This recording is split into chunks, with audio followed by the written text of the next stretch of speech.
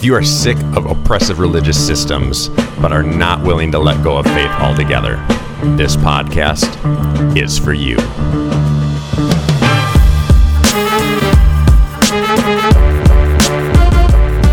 In this show, we hear from inspirational people tackling real issues of faith that actually matter in this world. Welcome to Jesus Never Ran. The church is wrong to argue that the Bible justifies any sort of discrimination, oppression, marginalization of those who are not straight. Well, the reason why you ain't got no black folks in your congregation is because we don't show up to places where we're not welcome, and we know we're not welcome based off the conversations you demand that we don't have, because of the questions you insist on us not asking, because of the answers you don't want to live. And the idea that the best being in the universe can't come up with a better solution to the problems of the universe than to torture people forever, eternally. You just start thinking, if that's as good as God is, this is a pretty depressing universe. Hey, before we get going, a couple of words from our sponsors. Rise Nutrition. You can find them at Rise Menominee on Facebook. That's Rise with a Z. And they're all about a healthier, happier life.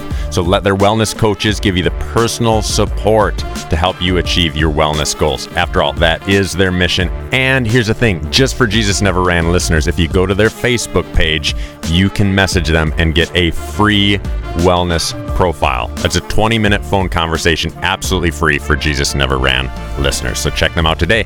Also, Infinity Beverages at www.infinitybeverages.com. They will deliver anything you need right to your door. And don't forget that Thursday is buy one, get one for club members if you're in the Eau Claire, Wisconsin area. That's Infinity Beverages at www.infinitybeverages.com.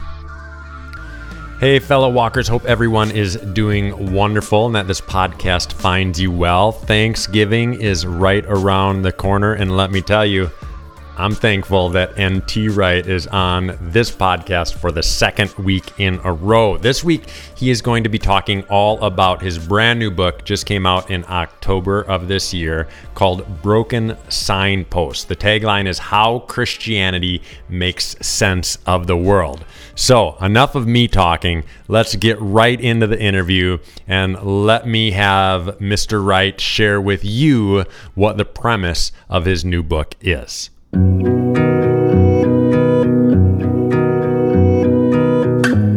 It goes back a long way. About 20-some years ago, I was asked by a publisher to do a sort of new version of C.S. Lewis's Mere Christianity, not just to update the book, but to write a new book, but which would try to do the same kind of thing, to say, here are questions lots of people have, here's how it works, here's the Christian story, let's see what happens when we fit them together. And that book turned out to be Simply Christian, which was eventually published in 2005. It took me quite some time to write it. And during that period, many times I remember sitting in church, singing hymns, listening to scripture, thinking there are these big things which everyone is basically signed up to, like justice and freedom and love. And we all know that without them, human life is random and meaningless. But we all know that they're puzzles and that we get them wrong, and philosophers write big books about them and we still disagree. And so I started then to explore them, and the initial exploration was in the opening chapters of Simply Christian, where it was justice, spirituality, relationships, I think I called it, and beauty. I didn't want to say love because the word love is so many-sided, though I now revert to it in this book. And then in Simply Christian, I referred to those four as echoes of a voice. And what I have in mind is if I stepped outside my front door here and heard somebody calling my name, I would look up and down the street, and if I couldn't see anyone, I would think, funny, it sounded as though that was me that was being called, but I'm not sure what's going on. And I think that's how many people perceive justice and freedom and so on. It's something, this really matters, but I'm not quite sure what it means for me or for our society or whatever. And in particular then, when I was doing the Gifford Lectures in Aberdeen 2 years ago, chapter 7 of the Gifford Lectures, I used this motif of broken signposts, and just in a single chapter, I brought them all together. So it's quite a brief exposition. And I made the point that basically, we all know justice matters, but we all mess it up globally, internationally, locally, personally. likewise with love, with beauty, with freedom, with power, etc. And that this is a genuine puzzle, a genuine question to drive the question of natural theology. How do we know about God and the world if there are these things that all human beings know are important, but all human beings know that we get them wrong? And you're faced with two alternatives. Either you say, well, we sort of get them right, so they really are pointers to God. Or you say, the fact that they let us down means that the whole thing is a sick joke. You go back to Jean-Paul Sartre, that it's just all a nonsense. And for me, the moment of truth came, I hope it was truth, when I realized one day, I was thinking about this, praying about it and so on, that of course, the story of Jesus climaxes as he goes to the cross, precisely in justice being denied, in freedom being trampled upon, in love being cast out, etc., in power being abused. And so that the message of the cross and the story of the cross carries the power that it carries precisely because we all recognize that story. It's where we live with these broken signposts. This is what it looks like in our world when justice doesn't work out, when love crashes in on itself, when the sky goes dark after the sunset, when power is abused. All the things which fill our newspaper columns and make people weep and say the world is a terrible place. Jesus came to the place where all that is true. And that, I think, is why the cross retains such incredible power cross-culturally. Even when people don't know very much about Jesus, something about that story says this is where the broken signposts actually come into full focus. And it's the point at which, if we listen, we may hear God saying, I have come to the place which you all know matters, to take the pain of it on myself. So it's a long answer, but that's basically what the book's about. So in Broken Signposts, really what you're doing is you're taking the book of John and you're trying to help us make sense of the world through the eyes of John's gospel. But I think one of the questions, just to put it bluntly, that a lot of people have right now is, does Christianity matter at all today? With everything that's going on in the world, does Christianity have a place in this world, and can it be helpful at all? I think it was my American publisher who gave it the subtitle something like How Christianity Explains the World, or something like that, which is interesting because, of course, often people want to explain Christianity. And what I'm saying instead is no, let the story be the story. Tell the story of Jesus, but with these particular antennae tuned in, and you'll see that the places in the world which are genuinely puzzling actually come into a different sort of resolution. It isn't a way of saying, so we were mistaken that justice actually does basically get done and that beauty remains, etc., because they don't. But that this story comes to the point of brokenness and then says, the creator of the world, who made the world so that justice and freedom and truth and so on really do matter, he is, through Jesus, in the process of taking that brokenness and fixing it, which is the most amazing, wonderful sign. And so the story of Jesus and his death and resurrection is a story which says all those questions that you came up with as a result of what a terrible place the world seems to be, they were the right questions. You don't have to wave them away and say, no, don't ask naughty questions, just believe. Yes, precisely ask those hard questions, because the gospel comes to the place where those hard questions all collapse in on themselves. And then the story of Jesus comes through and says, now, those of you who follow Jesus, here is your agenda. It's called justice, freedom, spirituality, beauty, truth, etc. Go to it, but do it in this way. And do it in the power of the Spirit. And then we will be people who are bringing signs of hope, signs of new creation to birth within the world. Oh, I love that so much. And one of the things we talk about a lot on this podcast is simply that it's not so much about what you believe, although that's certainly important. It's much more about how we believe, because you can believe the right thing, but believe it in a way that's hurtful and harmful to others. And it certainly isn't what Jesus stands for. And I would argue on the same front that you could believe the wrong thing and believe it in a way that's really helpful and really healing to our world. So it's much less about the what and much more about the how. Now, you could have probably grabbed from the entirety of the Bible for this specific book, but you chose to pinpoint in on the Gospel of John. Was there a reason? I'm sure there is, but why did you choose the Gospel of John for this book?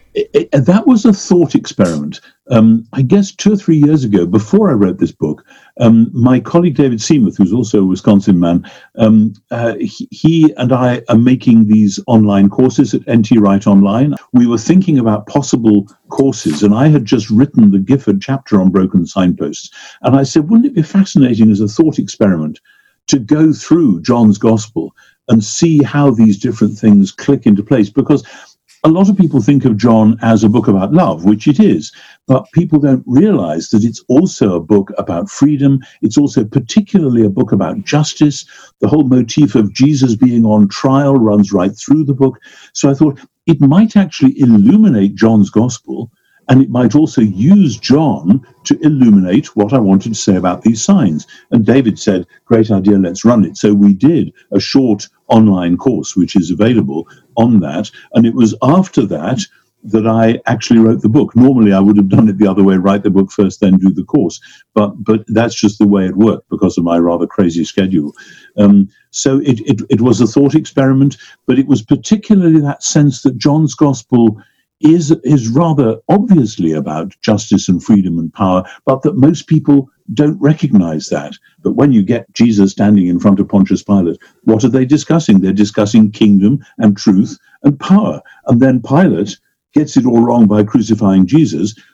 God raises Jesus from the dead, and John leaves us to conclude that even though Pilate seemed to have won the argument, in fact he lost, and that the genuine version of kingdom and truth and power is now launched upon the world through the risen Jesus and in the power of the Spirit. So John's Gospel was a wonderful vehicle for doing that. And the more I was writing the book, the more I thought, yes, actually, this works. This is going to be an exciting project. In the book, Broken Signposts, you talk about 7 signposts. So let's dig into at least a few of them to give the listeners a little bit of a feel for what is in this book. And I want to start with justice, because in lieu of everything going on in our world right now, that term seems a little bit fuzzy, and it can mean a lot of different things for a lot of different people. And you not only include it in Broken Signposts, you start with it. This is the first one that you talk about. So can you unpack the idea of justice a little bit for us? It goes at every level. One level, if somebody steals my car or my bicycle or something, I want there to be a justice system which will sort that out, deal with the offender appropriately, and basically restore what's lost or get me a new bike or whatever it is. At the global level, then a lot of us are very concerned at the moment about the state of the world, with not only America and Europe in turmoil, but also Russia and China and India and the Middle East as always, and Northeast Africa as often, and then the terrible things going on to the east of Turkey right now, between Azerbaijan and Armenia, etc. How do we do justice? Does the United Nations mean anything anymore? And if so, how could we have a global justice system? You know, we have a Court of International Justice in The Hague. A lot of countries sneer at it and say, oh, it's just a tool for imposing certain Western values on some of the rest of us, and we don't really acknowledge it. But most of us think that actually some sort of global doing of justice is actually vital, because otherwise what we're left with is vigilante systems where one country says, I don't like what's going on over there, and I'm powerful enough, so I'm going to go and deal with it. And, you know, we British did that for 100 years in the 19th century. That's how we ran the world. And we've been licking our wounds for the last century and wishing we'd never done it. because it's very costly and it has all sorts of bad consequences. And so when I see other nations trying to do the same, I think, please don't do that. This is not justice. This is simply doing your own bullying and calling it justice. So then between the global thing and the deeply personal thing, we then have justice within a country, within a city, within a county, or in your case, a state. How is it done? Do we trust the forces of law and order? And I have met many Americans, including friends of mine, who've said, well, we in America have this history where we don't really trust the forces of law and order because they can very easily be corrupted, which is why we all have to carry guns or whatever. We in Britain hear that argument and we think, please don't go there because it doesn't look like justice to us. That looks like vigilantism. And for me, Romans 12 and 13 are pretty important. At the end of Romans 12, Paul says no private vengeance. The beginning of Romans 13, he says that the state has authorities whose job it is to keep the peace and basically to do justice.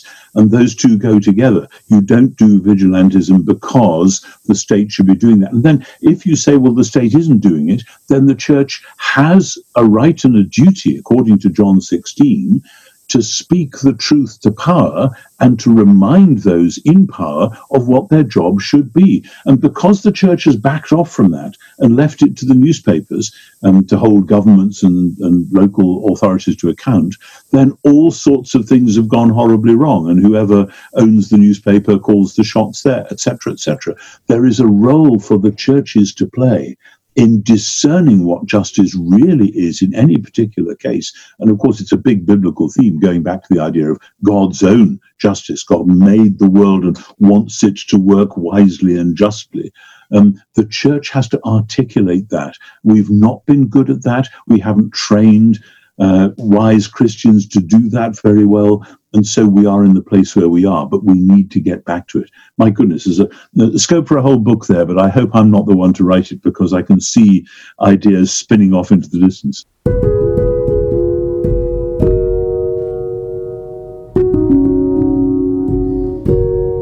Professor Wright, I was really excited when I saw that you included a chapter of beauty. That is one of your broken signposts. And for me, beauty is one of the primary things that draws me toward God, that draws me toward the divine. Can you share a little bit about why you decided to include this in the book?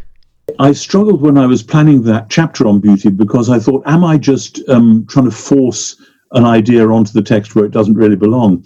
And then the more I thought about it, see, I love poetry. I've always loved poetry since I was young, and I love good, evocative writing. And if you ask me why I love it, it's beautiful. You can sense whatever it is you sense when you sense beauty in good writing or good description. Of course, a great writer very seldom says it was a beautiful scene. The great writer describes the scene, and you, the reader, think, wow, that's beautiful. And in a sense, it spoils it if the writer says it was so beautiful. And for me, the archetypal biblical beauty scene, other than Genesis 1 and 2, which is just amazing and lavish, is for me the temple. The tabernacle in the wilderness and then the temple, but particularly the tabernacle in the wilderness for this reason. But here are the children of Israel. They're out in the desert, and the desert is a place where almost by definition, beauty has been eliminated. It's hot and it's dry and it's dusty and it's maybe a few mountains and mounds, but it's not a place of beauty. But then, the children of Israel are called to give all that they've got in terms of colored thread, in terms of jewelry, in terms of different kinds of wood and stone and so on, to make this amazing thing, this tent, this tabernacle, which is just a stunning work of art. And it's described lavishly in the book of Exodus. And you think, there they are in the desert, and this amazing thing, this multicolored, this bright thing. And of course, the greatest thing about it is that it's the place where God himself is going to come and live. And then you realize that's why it's got to be beautiful, because God is the creator God who made beauty and wants us to relish it and enjoy it and comes to live in the middle of it. And so then when I see in the rest of the Bible allusions back to the tabernacle, to the temple, and when I see John particularly saying the Word became flesh and tabernacled in our midst, and we gazed upon his glory, then I think John is saying, this is the most beautiful story you can ever imagine. Now read on until you get the scene in the garden in the early morning, when it's still dark and Mary Magdalene goes to the tomb and she runs to and fro, and then Jesus appears and she's weeping. And if this isn't a beautiful scene, I don't know what is. This is new creation happening in front of our eyes. And we are meant to say, wow, in the same way we say wow when we're standing before an amazing painting in a gallery or museum. And I think that's what John's Gospel is meant to do as a whole. It's meant to evoke that sense of aesthetic appreciation. Trouble is, of course, the idea of aesthetics in the 18th century was split off from the idea of spirituality. That should never have been the case, that the sublime had replaced the sacred. And it's only when we put them back together again we realize something about the wholeness of God's world, the wholeness of God's new creation.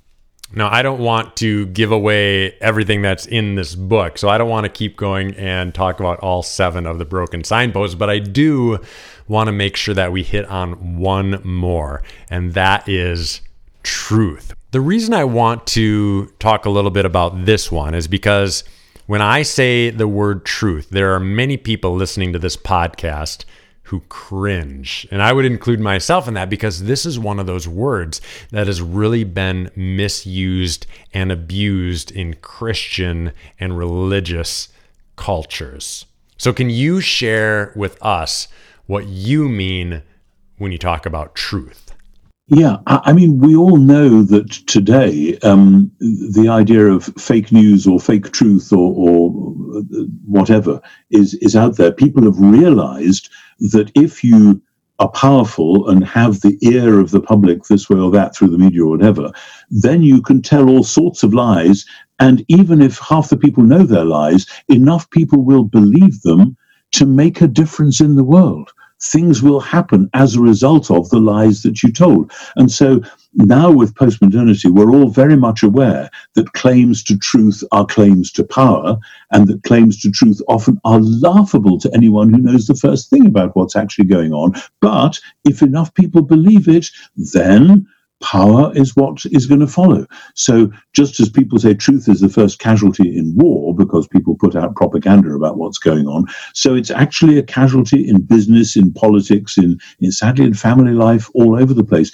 So then the question is, well, how can we know the truth? Is there any truth? Or is it all slipping through our fingers? Is it all just your truth and my truth? And does it collapse into subjectivity?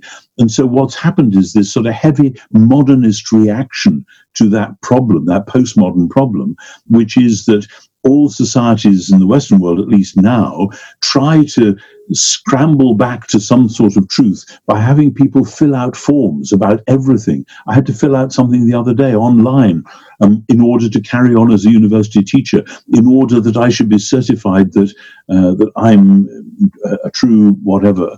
And that will just go into somebody's filing cabinet in case the organization gets sued further on down the line. And this is a crazy way to live. We don't trust one another anymore. And so truth and trust are at a discount, and we're trying to claw back to them, but the way we're doing it really isn't working, isn't meeting the problem. And it's into that world that John's Gospel injects the idea of truth in terms of new creation. That insofar as truth is about something which corresponds, something we say which corresponds to the way the world is, well, Jesus is launching the new world, and Jesus is speaking the truth, which is the truth about the way creation really is. And here we see that creation and new creation aren't that far apart. It's just that the old creation is fraught with puzzles and pain and sickness and death and lies and so on. And that the new creation is the reality towards which the old creation at its best is aspiring. And Jesus is speaking new creation into being and calling us by the Spirit to do the same. And that's why, I mean, the wonderful scene when Pilate is facing Jesus, and Pilate says, "So are you a king?" And Jesus says, "I came to tell the truth." which looks as though it's a non sequitur, but actually it's the right answer, because the sort of kingdom that Jesus has is the kingdom of the new creation. And Jesus is telling the truth of that new creation in order that he will be the king in that new world. And Pilate just says, truth, what on earth is that? And sneers at it, because Pilate knows perfectly well that in the old world, truth is a function of power, and he's got quite a lot of power, so he makes his own truth. And he can't stand the thought that Jesus is speaking the new truth, which is eventually going to take over the whole world when the kingdom of God is complete. Professor Wright, the final question that I've been asking most all of my guests on Jesus Never Ran is, where do they see hope in this world? Or do they see hope in this world with everything that's going on right now? But I want to adjust the question just a little bit for you. What is your hope for somebody who picks up this book and reads it? What do you desire us to get from Broken Signposts? I suppose two things which appear quite different, but obviously in the book they try to mesh together. One is that I would love people to read John's Gospel for all it's worth. And John's Gospel is so often seen as just the spiritual gospel. It'll help you into a relationship with Jesus, which it will. It'll help you say your prayers, which it will. But many people read it without realizing that it'll help you reflect profoundly and importantly on the whole of the world and the way it is, and your life and the way it is. And so I'd love to have that sort of sense of a richer, many-sided reading of John's Gospel emerging from this in prayer and study and so on. But then the other thing is, the book is a sort of apologetic. People have described me as an apologist, and I think you hinted at this before when you were talking about the American evangelical world with its emphasis on truth as a rather, there it is, bang, it's just the facts and you've got to believe it. That is actually very much a rationalist approach. And I think what's happened more in America than in my country, though we have it a bit here too, is that the rationalist critique of Christianity in the 18th century particularly, think of people like Gibbon and David Hume and so on, was then met by some Christians thinking that they had to answer the rationalist skeptics in their own terms, and so built up this notion of truth and reason, which we could just clobber them back as hard as we could. And there are some who write in that mode to this day. That's never been my style. What I'm hoping for is a different sort of apologetics, which says this world is a very strange place. We can't argue from things we observe in this world step by step by step so that we just get to God at the top of that. If we try, we find that the thing collapses. But then and only then, when we really tell the story of Jesus, we find a God who comes to the point where it has all collapsed. And that is I think that's a different sort of apologetic. And it's only when somebody has been embraced by that possibility that then their mind and heart might be opened to see and possibly to believe the larger things like resurrection and new creation, which are coming at you all the time, only we didn't see it.